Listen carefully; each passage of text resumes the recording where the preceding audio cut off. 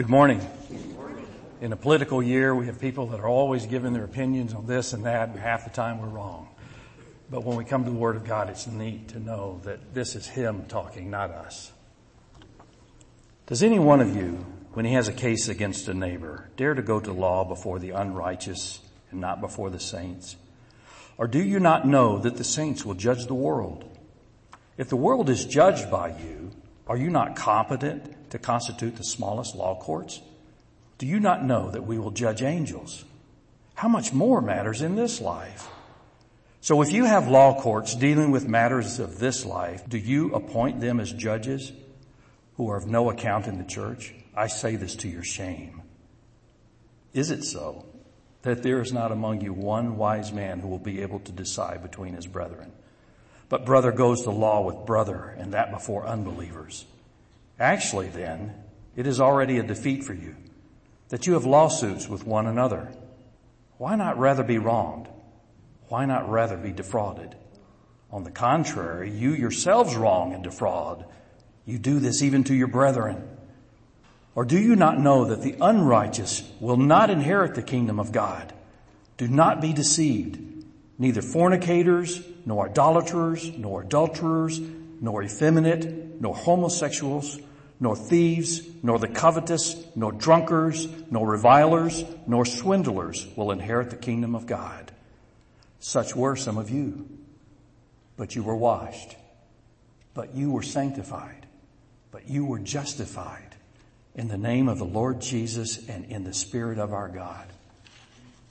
Heavenly Father, thank you for taking wretches like us and forgiving us because of what Jesus did.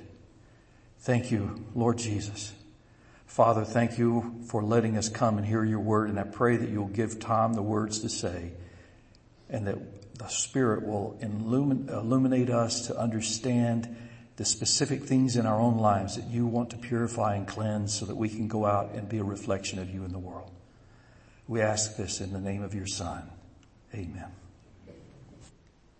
Thank you, brother. Good morning. Many of you already know this, but the United States is the litigation capital of the world.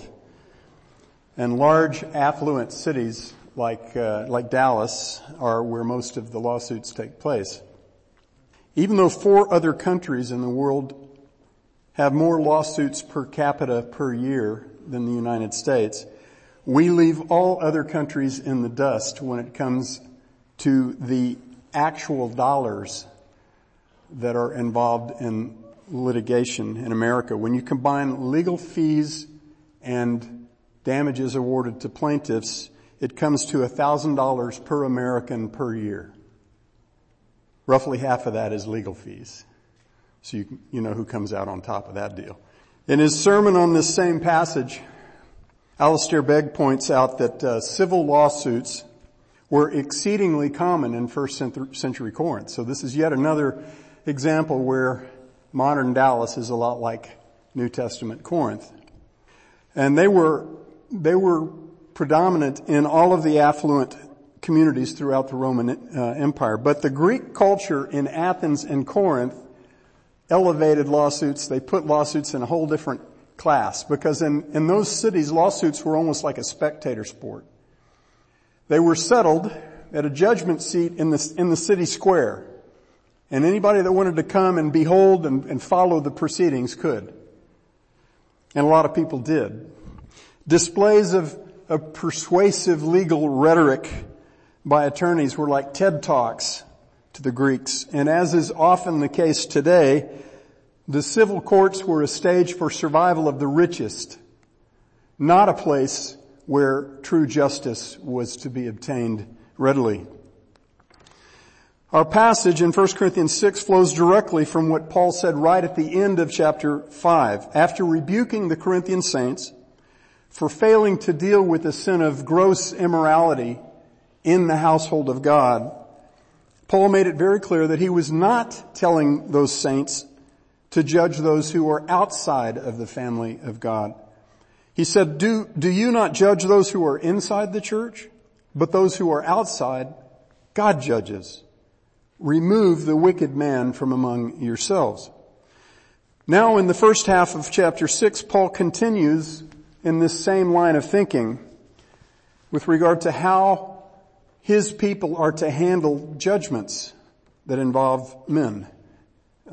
He starts verses 1 through 6 with a divine, "How dare you?" And he ends those same verses with the divine, "Shame on you." This passage is a stern rebuke that is supposed to get our attention.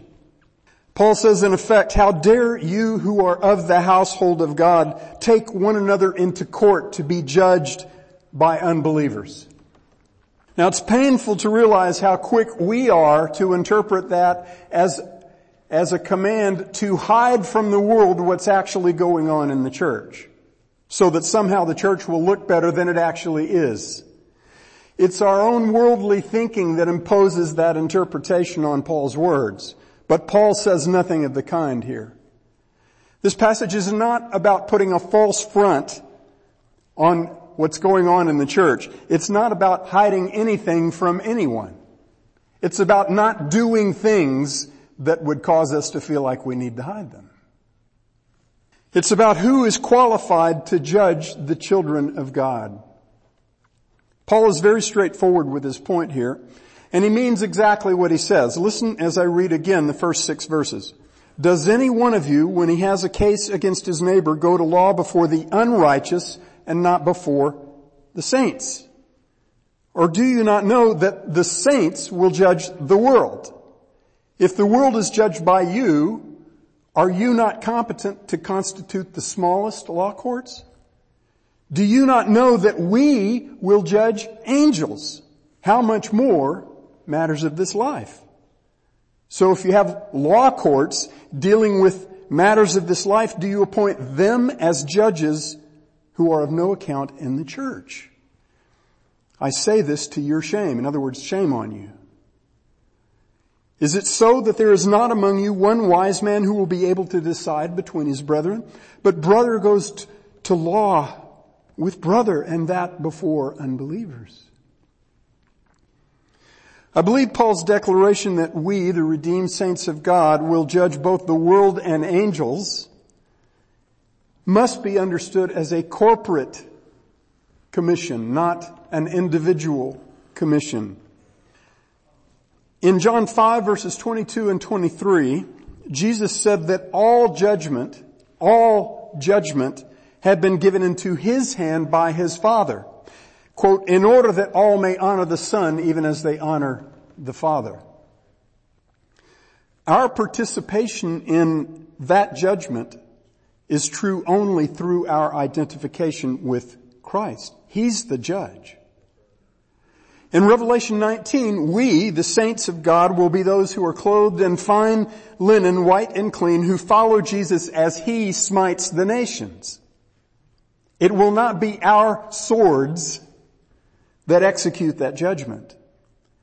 It will be, according to that passage, the sharp sword that comes from his mouth. The same sword of the Spirit that Ephesians 6 identifies as the Word of God.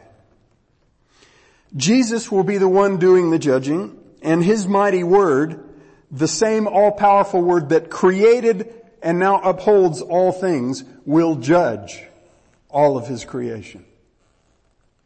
We think of the Word of God as mightily creative. We need to recognize that the same Word that created will judge. Likewise, in the great white throne judgment at the end of Revelation chapter 20, when all of those who have died in unbelief are raised from the grave to be finally judged by Christ, we will be on the judge's side of that judgment seat, not on the judged side.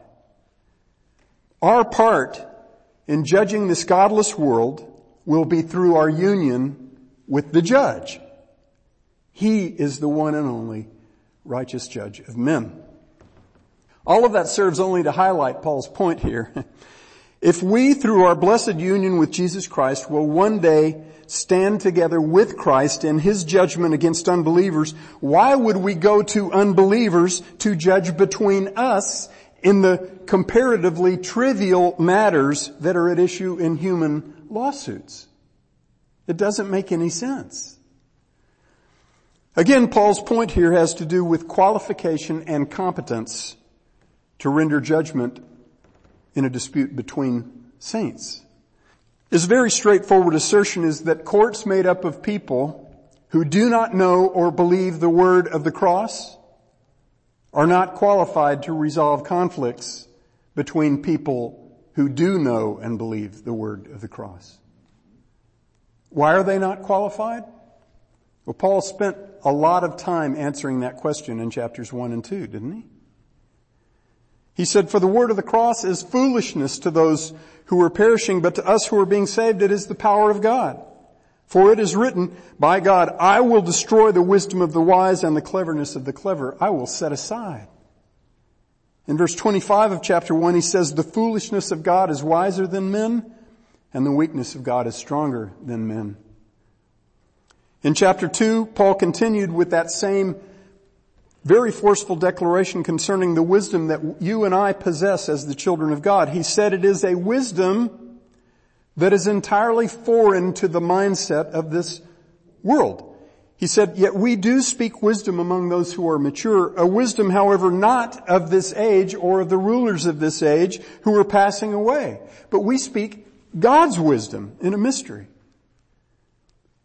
He said it's wisdom which none of the rulers of this age has understood. For if they had understood it, they would not have crucified the Lord of glory. It's a mystery to the world, but it's not a mystery to us because God has made it known to us. And he says, things which eye has not seen and ear has not heard and which have not entered the heart of man, all that God has prepared for those who love him, these things he has revealed to us through the Spirit. For the Spirit searches all things, even the deep things of God. Paul's question for us in 1 Corinthians 6 is, in effect, would you have those whose wisdom God calls foolishness judge those whose God-sourced wisdom the world calls foolishness? Kind of hard to get a good judgment out of that combination, isn't it? Verse 9 of chapter 2 presents a truth that is foundational to what Paul is saying in this morning's passage.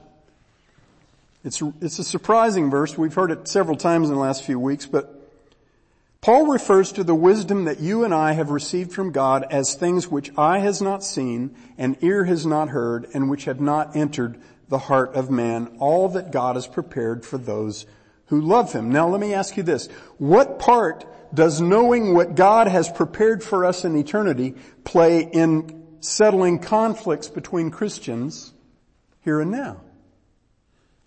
Well, the answer is every part. Every part. Our entire grid for understanding what we encounter in this earthly life is built on God's promises about what will happen after this earthly life. It's amazing how many people, and unfortunately how many Christians, interpret their earthly life in such a way that's like taking a drop of water out of the ocean and thinking that that'll tell you everything you need to know about the ocean. The reality is that the only way our grid is correct, the only way that we rightly understand what's going on in our lives is if we look at what God says about eternity, the eternal line of our soul life in relationship with God. You can't come to the right conclusions if you're looking only here. Our hope, the hope of what God has laid up for us, is the anchor of our souls. And the world knows absolutely nothing of that hope. You've all seen courtroom dramas in which one side or the other brings in an expert witness, right? They do so in the assumption that that expert witness will provide specialized knowledge that the jury needs to know in order to render a just verdict in the case. But what if nobody on the jury is able to understand what the expert witness says about the evidence? Even though that very knowledge is required in order for them to come up with a just verdict and a just sentence. If the wisdom of the world is foolishness to God, and if the wisdom of God is foolishness to the world, which is exactly what Paul has said, then how can the world wisely resolve disputes between Christians? This does not mean that God cannot use worldly authorities to execute His justice on earth in the temporal realm. Romans 13 says that every authority that exists on earth is from God. And we are commanded to be subject to those authorities until and unless they command us to do something that God forbids, like happened with Shadrach, Meshach, and Abednego and Daniel. Paul's point is that those worldly authorities are neither able nor authorized by God to settle conflicts between Christians. Our disputes with one another in the body of Christ get resolved when we assess those conflicts in the brilliant light of God's revealed Word. When His Word is brought to bear in our lives, we do revolutionary things that the world considers absolutely insane, but that God declares to be wonderfully wise. We stop seeking to secure and protect well-being for ourselves, and instead we give preference to one another in honor. We devote ourselves to to another person's well-being. That's Romans 12:10. We stop trusting in money and stuff and people to make it well with our souls, and instead we know it's already well with our souls, now and forever, precisely because of all that God has prepared for those who love Him. Our hope. 1 Corinthians 2 verse 9. We forgive our brothers and sisters of every debt, just as God in Christ has forgiven us of our infinite debt to Him. Ephesians 4:32. And we walk in self-denying love toward our brothers and sisters, just as Christ also loved us and gave Himself up for us. Ephesians 5:2. Those are just a few little examples of the revolutionary lifestyle and view of what we deserve that comes out of knowing God's Word. Our one and only standard in all of these assignments from God is Jesus.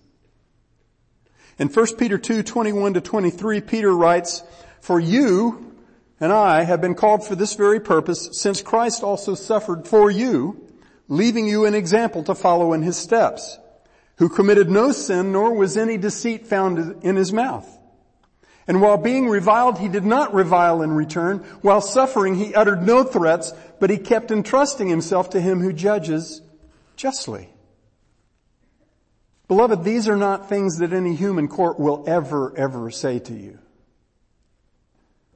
These are the truths that bring real and enduring reconciliation between us as the children of God, and that call our lives to be filled with unassailable joy and peace. Joyful people don't think much of taking other people to court. The only people on the earth who will draw our attention back to these things, beloved, are our fellow saints. That is why we bring our disputes before our brothers instead of dragging one another into courts that know only the world's way of thinking. What is by far the most popular category of lawsuit in the United States? It's an easy answer. Divorce. Many divorces are little more than a clerical formality in the courts, but contested divorces make up some of the most ugly lawsuits imaginable. And in my experience, professing Christians are among the very worst when it comes to fortifying their position in their quest for custody over children or over stuff by painting their spouse as a monster. Truth is often the first and the bloodiest casualty in such proceedings. And there's no shortage of other Christians patting those Christians on the back, saying, yeah, you got to draw those lines and you got to stick up for yourself. Never mind that Jesus laid down his life for you when you deserved eternal condemnation. Imagine what would happen if every Christian couple who was considering divorce resolved to seek the counsel of a mature Christian husband and wife whose marriage had stood the test of time, had proven to be durable and strong, and resolved beforehand to actually do what that couple counseled them to do. You think there'd be fewer divorces in the church? And there'd be a lot of stronger marriages. This goes back to what we were talking about in the worship. We're supposed to seek out wise people in the body of Christ, beloved, and not just wing it based on whatever level of immaturity we happen to possess at any given time. Many of the people in this room have never been involved in a lawsuit, hopefully never will, so you may be wondering if this passage even applies to you. Well, it does. The principle behind Paul's powerful exhortation here goes way beyond lawsuits. It goes to the heart of what binds our hearts together as the children of God. You and I have already been given absolutely everything that we need pertaining to life and godliness through the true knowledge of Him who called us by His own glory and excellence. 1 Peter 1:3. We know how to live in miraculous unity with one another. When we lose sight of the truths that unite us, all of which are about Christ, we don't need a human court to sort us out because they can't. They have neither the authority nor the competence nor even the information to do so. Instead, we need to be brought back to the precious and magnificent promises of God in Jesus Christ. We already know where to find those promises, right? And we already know who will remind us of those promises when we forget them, right? It's not a mystery. Each of you in this room knows people who will speak truth to you when you're a little confused about what you need to do. So let's go there instead of going to court. The personal knowledge of the gospel of Christ and the Christ of the gospel radically transforms everything that we ever think about what is owed to us by human beings. In verse 7 of our passage, Paul drives all of this home with a very sobering statement followed by a couple of stunning questions. Here's the statement. Actually then, it is already a defeat for you that you have lawsuits with one another. God is wonderfully skillful at shooting down our loopholes, right? We find these little workarounds to try to dodge what he's requiring of us. We might easily look at verses 1 through 6 and then say, well, the reason I'm taking this other Christian to court is because it's not because I want to take something that's rightfully his. It's because I care about justice. God loves justice, so He wouldn't want me to take this kind of treatment from such a sorry excuse for a Christian. He'd want me to demand the justice that's due to me. I'm doing this for the sake of justice and truth, not for my own personal gain. I need to give that guy a t-shirt, well actually a costume that says JT Man, right? It's like he sounds like a superhero. But what about the just judgment? What about the just judgment that should rightly fall on you? You want that thrown in too? Paul blows away all the nonsense and he cuts right to the chase. He gives us God's assessment of our own wretched logic. When we take a brother or a sister into court, he says, you've already lost. It's already a defeat for us as God measures victory and defeat. And that's the only measure that matters, isn't it? And then Paul says something that's so antithetical to the world's way of thinking that it gives us whiplash. Listen to these two questions. Why not rather be wronged? Why not rather be defrauded? Wow. You think a court's going to tell you that? This is revolutionary stuff, beloved. The God who by His own declaration loves justice tells you and me as His children that the injustices of men that are directed against us are His problem. Not that He doesn't care about them, but that He'll deal with them. And He commands us not to. When we take it into our own hands to secure justice for ourselves, we're taking His seat. And we're getting seriously derailed from our commission, which is to be His instruments and agents, and as He takes care of the justice of other people, that's due other people. From Him, not from people. People don't owe me any justice. He doesn't owe me any justice. But He's a just God who desires to see justice worked out in our lives. Well, He owes me justice. We'll talk about that in a minute, but it's not the kind we like.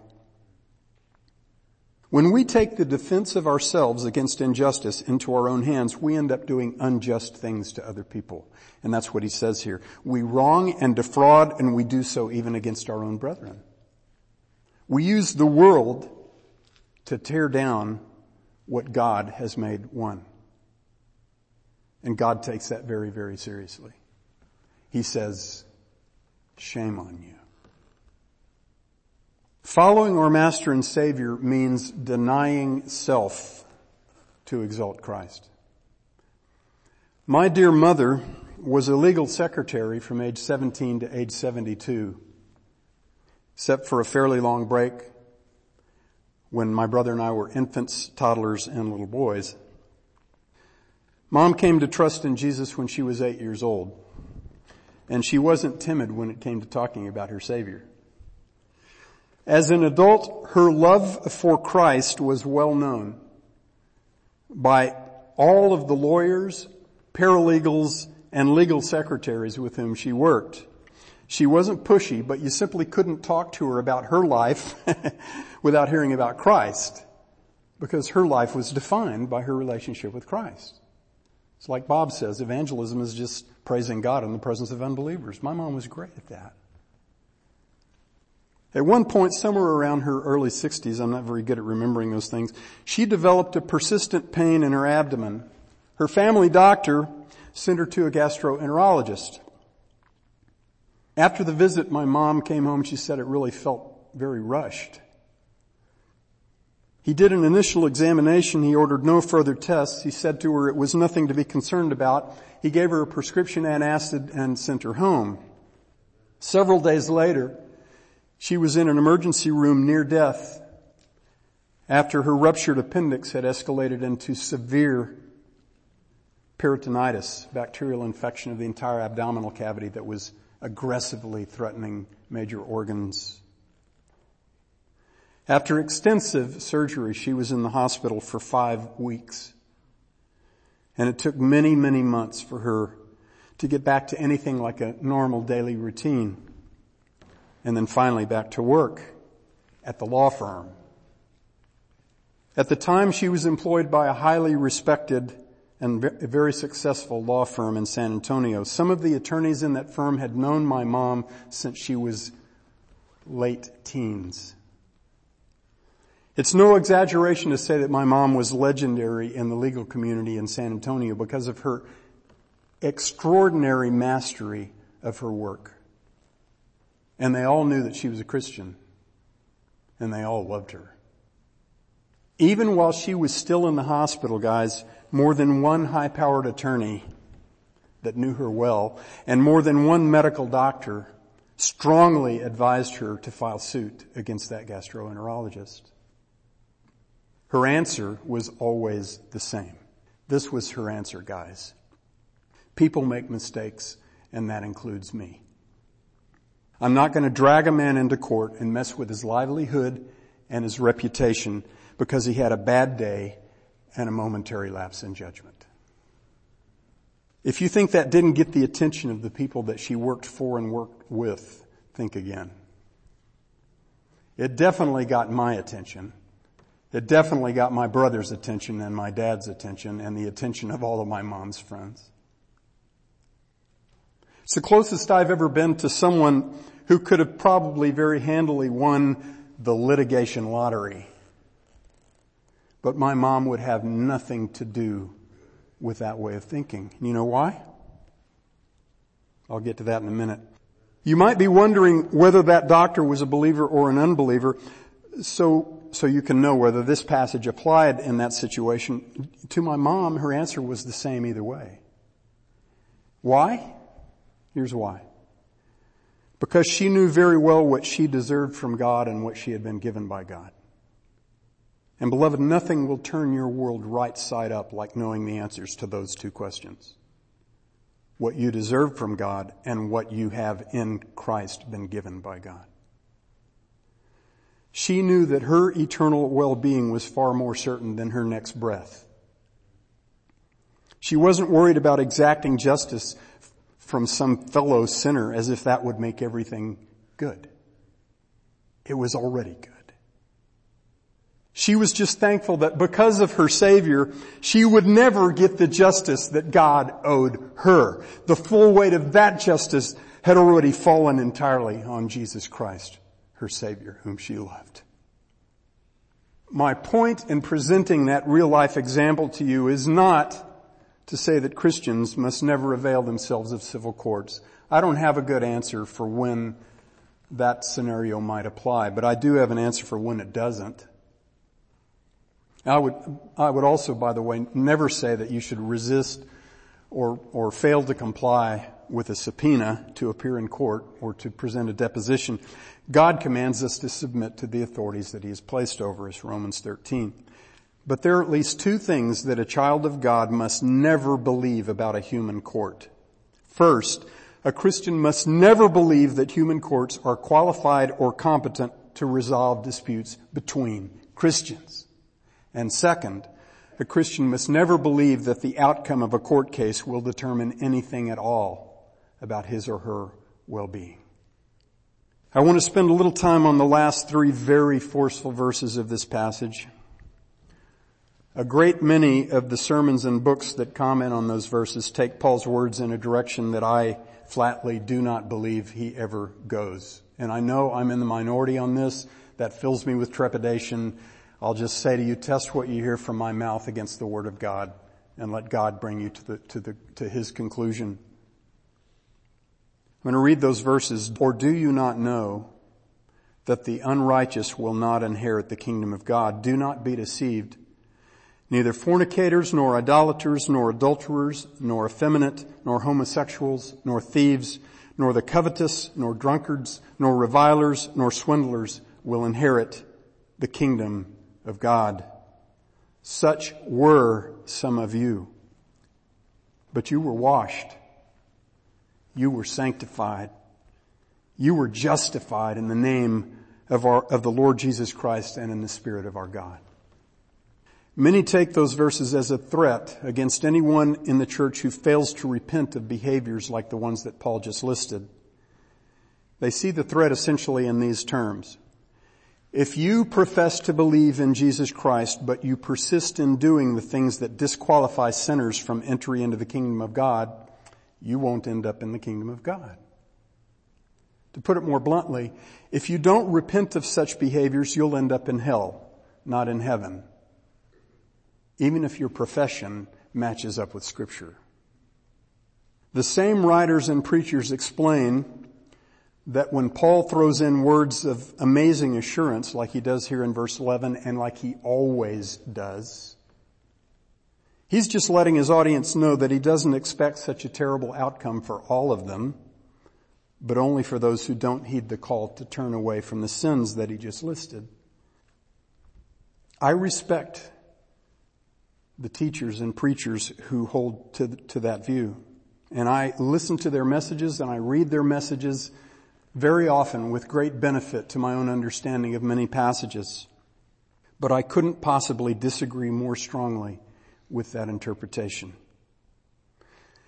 If your purpose is to warn your audience that a pattern of behavior, if not decisively put to an end, will ensure them a place in hell, it eviscerates the force of that warning to then declare of that same audience that they have been washed, sanctified, and justified in the name of the Lord Jesus Christ and in the Spirit of our God. Because if you're washed and sanctified and justified in the name of Christ, Paul already said what that means for your eternal destiny. It means that destiny is reserved in heaven with God. It's got to be one or the other. It can't be both. If we just compare verses 1 and 2 of chapter 6 with verses 9 through 11 of the same chapter, in other words, if we let Paul finish this passage using the same words in the same way that he was using them at the beginning of the passage, I believe his meaning is unambiguous. Here are verses 1 and 2 together with verses 9 through 11. Listen, please listen. Does any one of you, when he has a case against his neighbor, dare to go to law before the unrighteous and not before the saints? Or do you not know that the saints will judge the world? Verse 9, or do you not know that the unrighteous will not inherit the kingdom of God? Do not be deceived, neither fornicators, nor idolaters, nor adulterers, nor effeminate, nor homosexuals, nor thieves, nor covetous, nor drunkards, nor revilers, nor swindlers will inherit the kingdom of God. Such were some of you, but you were washed. You were sanctified. You were justified in the name of the Lord Jesus Christ and in the Spirit of our God.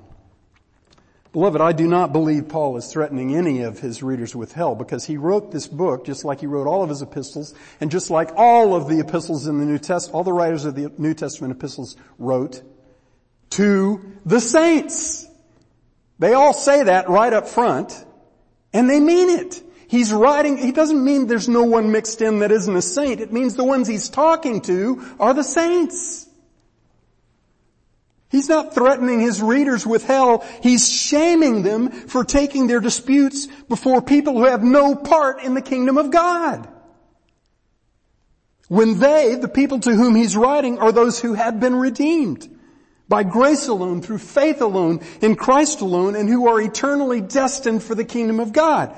Paul presents this same appeal for godly behavior on the part of his readers over and over and over in his letters, and it always follows the same pattern. In Ephesians chapter 4 verse 30, listen to this verse. In Ephesians 4 verse 30, he commands his readers, whom he has repeatedly called his beloved brethren, not to grieve the Holy Spirit of God, quote, by whom you were sealed for the day of redemption. Does that make their destiny uncertain or certain?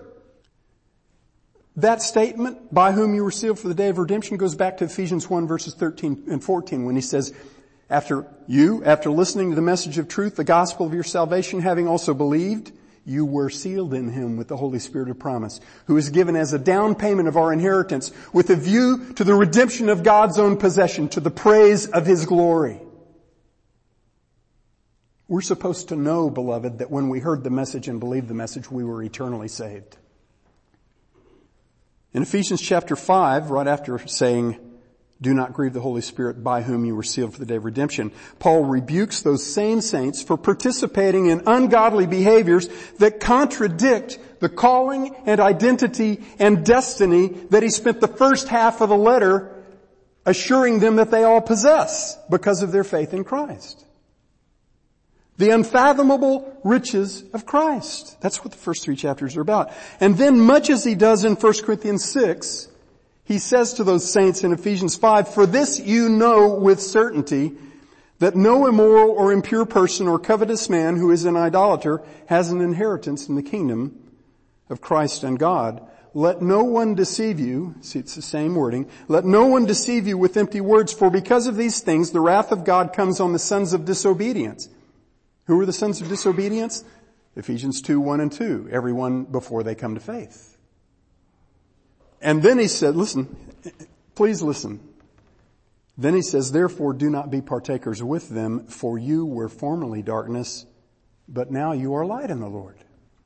Walk as children of light. So what is his rationale? What is the basis of his appeal to Christians not to do deeds of darkness? Because they're not of the darkness, they're of the light. There's nothing cryptic or hard to understand about this appeal.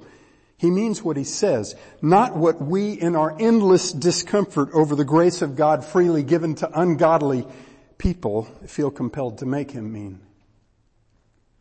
Paul absolutely does not say and never says, turn away from the deeds of darkness, you professing Christians, because if you don't, you will prove yourselves to be children of darkness condemned to hell. Instead, he says, unambiguously, turn away from the deeds of darkness that consign lost people to hell, because you are children of light. Sealed by the Holy Spirit to dwell with God forever. So walk as children of light. If you say, well, that's not scary enough to get me to change my behavior, then what actually should scare you, Christian, is your ingratitude. If you have no fear of grieving the Holy Spirit by whom you have been sealed for God's courts above, if you have no fear of treating the precious blood of Christ by which you were redeemed as if it's not worthy to control all of your behavior, if you have no fear of the shame that your unrepentant sin brings on the holy name of Jesus Christ and His people, if you have no fear of the scourging that inevitably comes from the hand of God against His ungrateful and disobedient children if they are unrepentant, then brother or sister, you need to know that the scourging you are already receiving from your Father's loving hand will not relent until He has convinced you that the most fearsome thing that will ever touch your life is the cleansing, sanctifying, justifying blood of Jesus Christ by which you have been forever saved. I'm going to close with a passage that God brings me back to over and over. Passage that makes the exact point I've just been making far better than I could ever make it. It's not from Paul. It's 1 Peter chapter 1, starting at verse 13. I'm going to ask you to listen very carefully. Therefore, prepare your minds for action. Keep sober in spirit. Fix your hope completely on the grace to be brought to you at the revelation of Jesus Christ. As obedient children, do not be conformed to the former lusts which were yours in ignorance, but like the Holy One who called you, be holy yourselves also in all your behavior, because it is written, you shall be holy, for I am holy. And then listen especially to this part. If you address as Father the one who impartially judges according to each man's work, conduct yourselves with fear during the time of your stay on this earth. Knowing that you were not redeemed with perishable things like silver or gold from your futile way of life inherited from your forefathers, but you were redeemed with the precious blood as of a lamb unblemished and spotless, the blood of Christ. For He was foreknown before the foundation of the world, but has appeared in these last times for the sake of you, who through Him are believers in God, who raised Him from the dead and gave Him glory, so that your faith and your hope are in God. Dear Father, we pray that we won't just make a glancing blow off a powerful passage like this one and then move on to the next thing without giving it very earnest and prayerful consideration.